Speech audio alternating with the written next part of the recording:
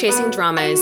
This is the podcast that discusses Chinese culture and history through historical Chinese dramas. We are your hosts, Karen and Kathy. Today we are discussing episode 23 of the Tang Dynasty drama, The Longest Day in Chang An. If you have any comments or questions, feel free to reach out to us on Instagram or else email us at karenandkathy@chasingdramas.com. As always, this podcast is in English with proper nouns and certain phrases spoken in Mandarin Chinese. Today's podcast episode includes an episode recap from the drama, and then we will incorporate some thoughts into almost a video essay, and then close out with some history. Episode 23 is quite intense and very profound. I certainly tear up almost every time I watch it, even though it is quite gruesome. The episode starts with Li Bi still interrogating Yu Chang, who shows signs of pause, as Li Bi states that all he wants is to stop future Tang Dynasty citizens from devolving into poverty and turning into pawns for others, from only a sliver of kindness, like Yu Chang. Li Bi asks her if her sacrifice is worth it before untying another rope around her hands for an answer. Yu Chang at this point attacks him, but luckily, Xu Bin arrives with backup. I do think Yu Chang let Li Bi off easy though, because she could have easily killed him. I also thought the fact that Xu Bin came was like, oh my god, and then ran at help was, in a word, smart, because Xu Bin definitely would have just died in that scene. Meanwhile, Tan Qi catches up to Zhang Xiaojing in the crowded streets as we see Xu Hezi performing again on her large parade float. Xu Hezi's brother is still playing drums, which good for him because his hand got majorly injured earlier in the day, but the show must go on, I guess. And the fact that somebody stabbed his hand and he's like, yep, I'm just gonna band-aid it up. I guess medicine back then was different than it is now. Yi Si also makes a surprise appearance, startling Zhang Xiaojing, as Yi Si insists that he wants to help Zhang Xiaojing tonight. For him, the only way the church can maintain a stable footing in Chang An is by helping Zhang Xiaojing tonight, because Yu Chang did come from their church. As the trio walks through the festive streets, Tan Qi actually takes this opportunity to inquire more about Zhang Xiaojing's past so she can understand more about him. She has clearly just owned up to the fact that she is attracted to this man. He shares more about his fellow soldiers during his time in the army and the two men in particular he respected. One is Wen Wuji and the other is Xiao Gui.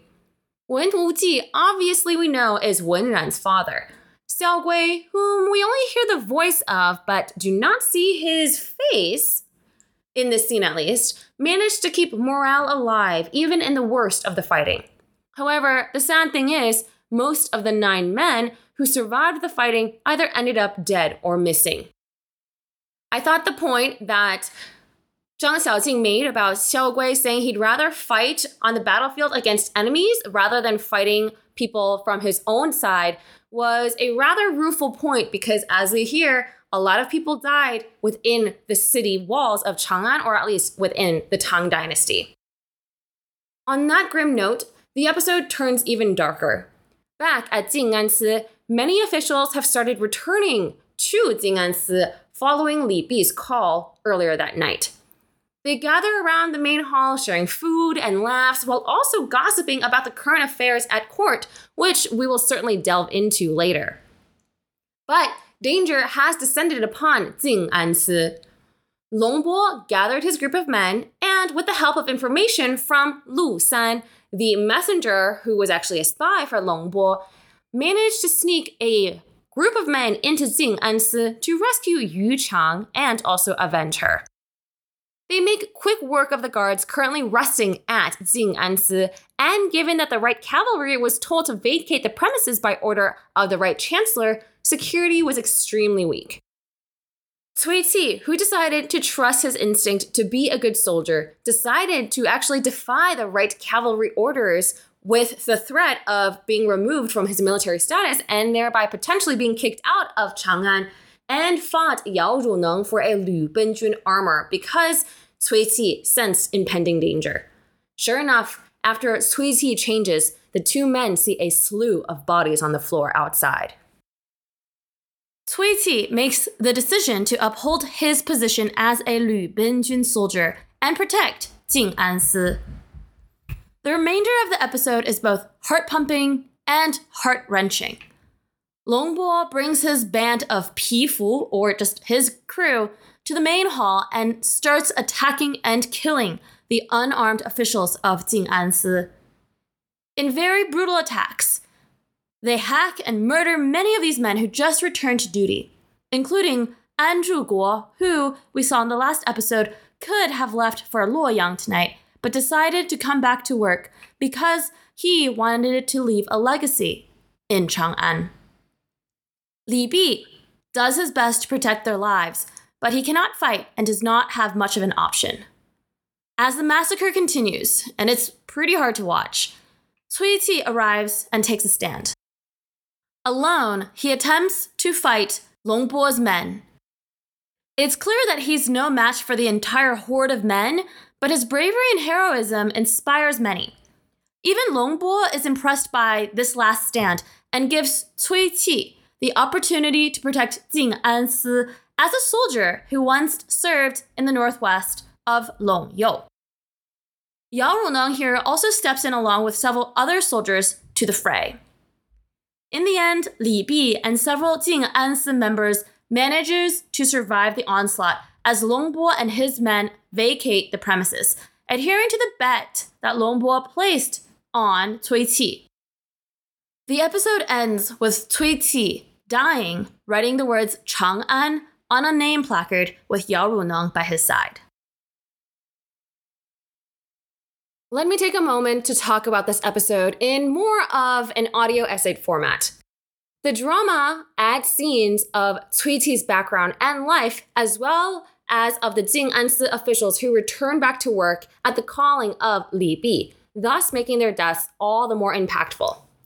While yes, you could say that by adding the scenes where one of the officials had the opportunity to return home only to die makes his death more dramatic, for me, it shows the idealism of everyday people wanting to make an impact. Many members of Jing An Si returned back to their posts on the evening of the Lantern Festival. That's akin to returning to work on Christmas night. As that one official says to his wife in the last episode, he just wants to do something worthy. These are everyday individuals who are just doing their jobs, actually going above and beyond to return to the call of duty. And many of them, even after seeing their colleagues slaughtered, cried out to save Li Bi and grab him to safety. These are unlike the soldiers that rush in because these folks are unarmed civilians. Let me take a moment to talk about Long Bo. A lot of his actions deviate from the book, and he is quite a complicated person. Yes, he is awful for killing all of these innocent officials in Jing An Si. The quote-unquote crime for these officials is working for the government of the Tang dynasty, which Long Bo loathes and therefore wants to destroy. Yet, you could see his distaste for the likes of He Fu, who doesn't care whatsoever about the lives of those under his employ, as long as the end result is the same. Long Bo in the drama goes on this murderous rampage in order to save Yu Chang because he states his group, the Pifu, or the ants, do not abandon one another. And the violence he exhibits is largely because he wants to give Yu Chang some revenge for what she experienced during her capture. He technically did not need to go save Yu Chang, but he made the decision to do so. Furthermore, he is impressed with the bravery and courage Cui Qi exhibits as the one-man army trying to save Jing An Si. Once he hears that Cui Qi was also a soldier in Longyou, his entire demeanor changes. He actually saves Cui Qi from getting axed, gives Cui Qi some mint to chew, and also the opportunity for Cui Qi to save those he wants to protect. Long Bo most definitely did not need to do this, and I was surprised that Longbo actually kept his word. Yes, many other soldiers arrived, but the surviving members of Jing An Si stayed alive because of Cui Qi's valiant efforts. Longbo actually stared down at Li Bi and also at the fighting Cui Qi and gave Li Bi the out when he saw Cui Qi fighting so hard for Li Bi. So would you say that Longbo is purely evil and bloodthirsty for no reason? You could tell that he was once a soldier and upholds a soldier's code and cares for his fellow soldiers. This episode certainly added more complexity to Longbo as a person and also hints to his true background because he is shown to not only be a violent individual and sometimes one that is creepy or oily. I was surprised that he actually hugged Yu Chang when he found her because for much of this drama, he was quite angry at her for many of her actions. But I guess because they were on a team, he really did care for her safety. As for others in this episode, Yu Chang, breaking a bit when hearing Li Bi's words, was almost like seeing a crack in her fortified armor. Li Bi did show bravery in the face of the onslaught, but was still rendered helpless because he could not do anything to save all members of Jing An Si that he basically brought back to their deaths. Yao Zhoneng had quite the character growth in this episode from what you could say was a scared man to a more heroic one. He clearly does not have the same type of heroism as Zhang Xiaojing or Cui Qi, but he is improving. And finally, the star of this episode, Cui Qi. He is not a main character, but such a well-portrayed character on screen. He, at first, purposefully wasn't helpful in the day's investigations, turns in Zhang Xiaojing, and then defects to the right cavalry. However, with the help of flashbacks and much more exposition and time afforded to him on screen, we understand that much of why he could be seen as a quote-unquote bad guy is because he desperately wishes to rise up the ranks, make a name for himself, and stay in Chang An. His brother made immense sacrifices for him to have these opportunities, and with his brother's death, Cui Qi was swayed multiple times today. He went down what audiences would believe to be as the wrong path to try to make better career choices and live up to the dreams that his brother had for him. Fortunately, this drama does a great job showing his turmoil and that conversation he had with Zhang Xiaojing earlier in the day about how he really loved Chang An for the ordinary people. In that conversation, it showed how much he wanted to stay in Chang An. His personal actions influenced his actions today, but then he was also bound by his requirement of listening to orders. He finally chose to ignore this last order to abandon Jing An Si at the possible cost of losing his military status and be expelled from Chang An in order to do what is right, protect Jing An Si. He stepped in as that one-man army to finally do something he thought was worthy of Chang An. He is just an ordinary man, but his last actions were such an illuminating inspiration to those around him. I would like to think that other Liu Binjun soldiers who arrived to his aid were inspired by him. Li Bi was inspired by him, Longbo was inspired by him, but especially Yao Zhoneng, who at first was that coward hiding in the back. He was inspired by Cui Qi. Seeing how hard Cui Qi fought even in the face of certain death, Yao Zhoneng overcame his fear and stepped into battle. One thing that wasn't explicitly stated in the drama, but was shown on screen, is how Cui Qi grabbed the name tag of a dead soldier and replaced it with his own. I believe it was meant that if there was any glory for his battles, it would be given to this fallen soldier rather than Cui Qi himself. Cui Qi dies after writing the words Chang An on that name placard, which isn't his own, because I think that he believes the glory is not as important as doing what's right for Chang An. He died defending Chang An. He died a hero. And he most definitely died living up to the dreams his brother had for him. Even Longbo, during his drum beating, acknowledged Cui Qi as a person of Chang An when, earlier during Cui Qi's entrance, Longbo clearly stated he did not know who Cui Qi of Chang An was. This was a profound episode for me because it emphasizes the extraordinary impact ordinary people can make. Cui Qi is not the main character of this drama, but he showed immense courage and saved many lives.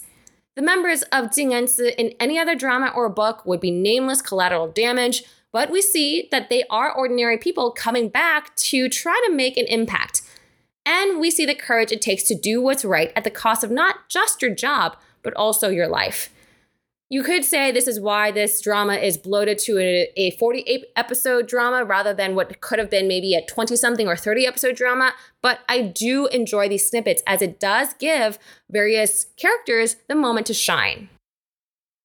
I really liked how the drama portrayed this episode. In the book, there is no dramatic drum beat. Cui Qi is not the last man standing. In the book, actually, he is more of a coward, actually, in the stand against Long Bo. Long Bo arrives and spews petrol or oil at Jing An Si and lights it aflame. And so certainly there's still that massacre, but it's not nearly as impactful as what we see in the drama. Well, with that, let's also say goodbye to the character of Cui Qi and the actor for him, Cai Lu. The actor was born in the city of Nanjing, but moved to the US when he was only 6 with his parents. He graduated from New York University and returned back to China to receive his master's in acting at the Beijing Film Academy. He started acting in 2007 and continued to get supporting roles with pretty big actors and actresses throughout the years. However, I don't think the movies or dramas that he selected were the ones that Karen and I paid attention to for the past 15 years. For this role of Cui Qi, the actor Cai Lu specifically worked with the director to give the character a hair lip. I don't know if you all could tell, given that the character was covered in grime most of the time, but he does have a hair lip on the left side of his lip.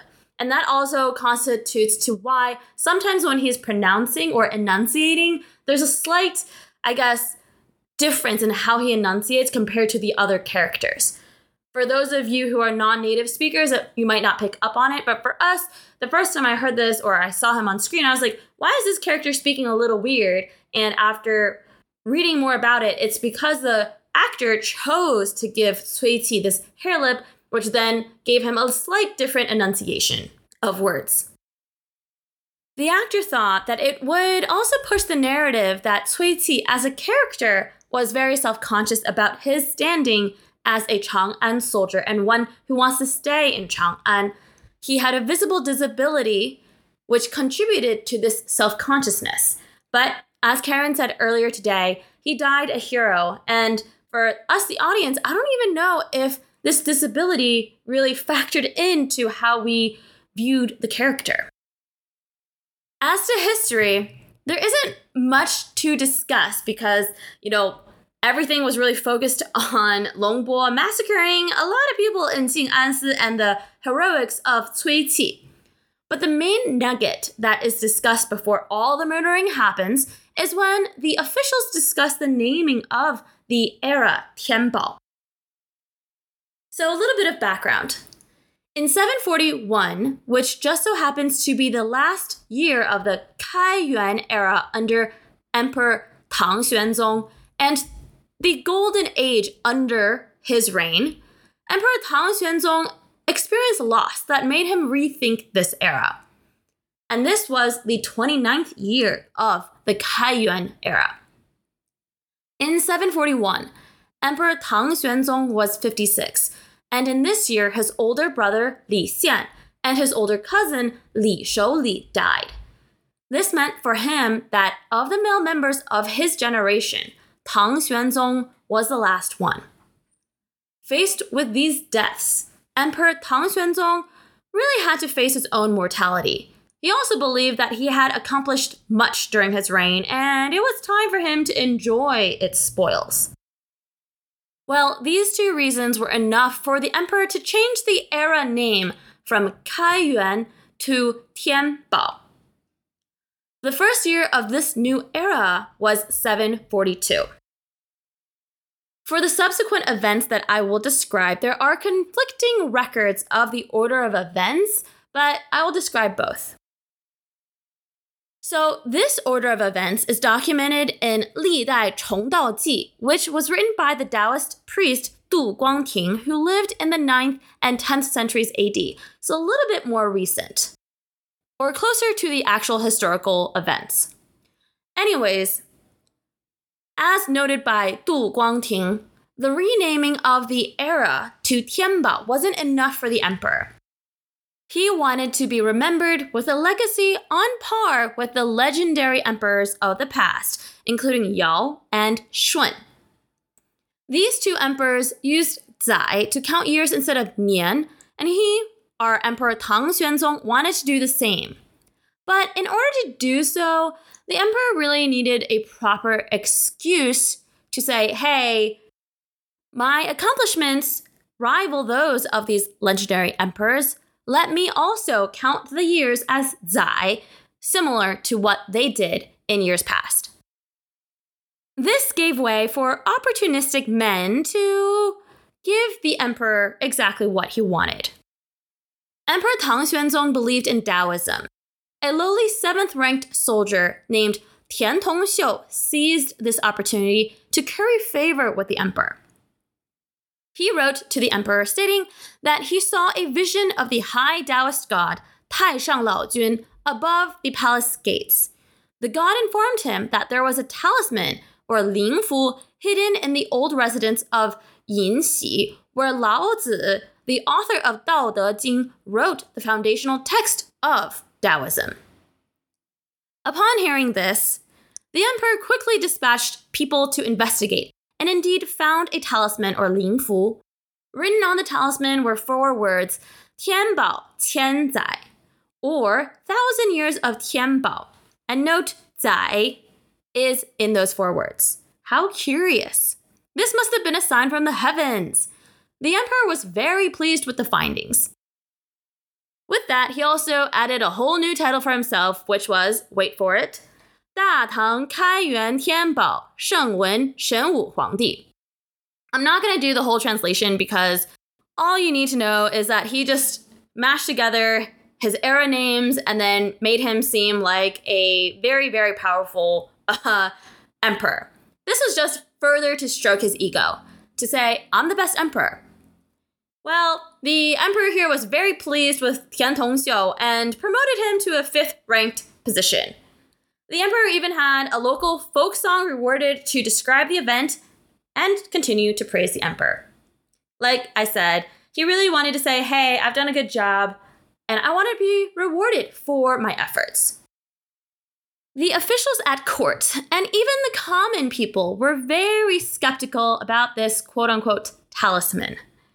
As we see in this drama, most of the officials at Jing An Si are talking about this event and are like, do we really believe that this is a sign from the gods? Probably not. So the order of events that are discussed in the drama come from this next historical record. This comes from 资治通鉴, which was published in 1084 by the author Sima Guang and stated that Tian Tongxiu informed the emperor of this talisman in 741, the last year of the Kaiyuan era. The emperor's men dug up this talisman, which had an interesting character to it. It looks like the word sang, but basically the officials were like, ooh, it's 3 10s on top, 1 10 on the bottom, and an 8 in Chinese characters. The officials then were like, oh, this means it's 48, and this means the emperor will reign for 48 years. How auspicious. The emperor was very pleased with this answer and then changed the era name to Tianbao. This is a story that we hear in the drama. So the 2 reports are, first, Tian Tongxiu tells the emperor that, hey, I found this auspicious piece of stone or rock or talisman. Then the emperor changed the era name to Tianbao. The other story is that the emperor first changed the name to Tianbao, and then Tian Tongxiu says, oh, there's a talisman, please go find it. Regardless, the fact that Tian Tongxiu did provide something to the emperor is noted fact. It's just the timing of it and the order of events kind of differs between the 2 records. What can be agreed, though, is after this name change, in 743, another swindler by the name of Cui Qi wanted to replicate the success that Tian Tongxiu had, and also had the gall then to inform the emperor that, hey, in the city of Luoyang, I also saw the Taoist god Taishang Laojun, and this god informed me that at this other mountain, there's another talisman.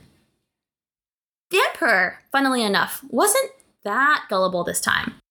His men did find another talisman, but a local official, Wang Cui, was like, this is pretty suspicious. There can't be so many signs from the gods. So he decides to arrest this Cui Qi. After interrogating the man, Cui Qi admits that the whole thing was fabricated. Interestingly enough, the emperor only exiled Cui Qi even though the punishment for this crime was much, much worse. Like, his whole family would have been killed. It's probably because if the emperor punished Cui Qi with death, then he probably could not square away the same story from Tian Tongxiu the year earlier. So he was like, okay, I fell for one, or I agreed with one of these schemes, so I can't fall for it twice, but I can't openly admit that I think that both of these were just fabricated. But still, in preparation for the year 744, the emperor decided to reuse the findings from Tian Tongxiu, including the 4 words, Tian Bao Qian Zai. So that's where he then said, okay, I'm going to change how to count the years from Nian to Zai. And he just used this as an excuse. But the whole debacle with Cui Qi muddled the waters a little bit. And in his official decree, he didn't mention any of the talismans. The officials were like, okay. And nobody made a fuss because at this point, they could tell that the emperor was pretty much set on changing the way to state the years from Nian to Zai. In the drama, there's a lot of suspicion about what happened with Tian Tongxiu. This conversation really just covers the broader, I would say, theme of this drama to state that this Tianbao era, this year of 744, really is the beginning of the end of the golden era of the Tang Dynasty. Separately, the Jing An Si officials made several jokes about how the emperor was now in a new amorous relationship with a much younger woman, and what that looks like from an impact perspective. The changing of the era name was only a beginning of the shift to more hedonistic pleasures by Emperor Tang Xuanzong, and again, because we all know what ultimately happens to the Tang Dynasty because of Tang Xuanzong's behavior. Well, that closes out our discussion of episode 23 of The Longest Day in Chang An. Certainly a very impactful episode and one of my favorites, actually. The music for this episode is Qing Ping Yue, played by yours truly, with sheet music by Cui Jianghui. As a friendly reminder, if you are looking for sites to watch Chinese dramas and you are in the US, please head on over to our sponsor, Jubao TV. That is Jubao TV. It is a free service that has a selection of Chinese dramas and movies to watch with English subtitles. They have launched on Sling TV and Plex, and you can also access it on TV if you have Xfinity or Cox Contour in the US.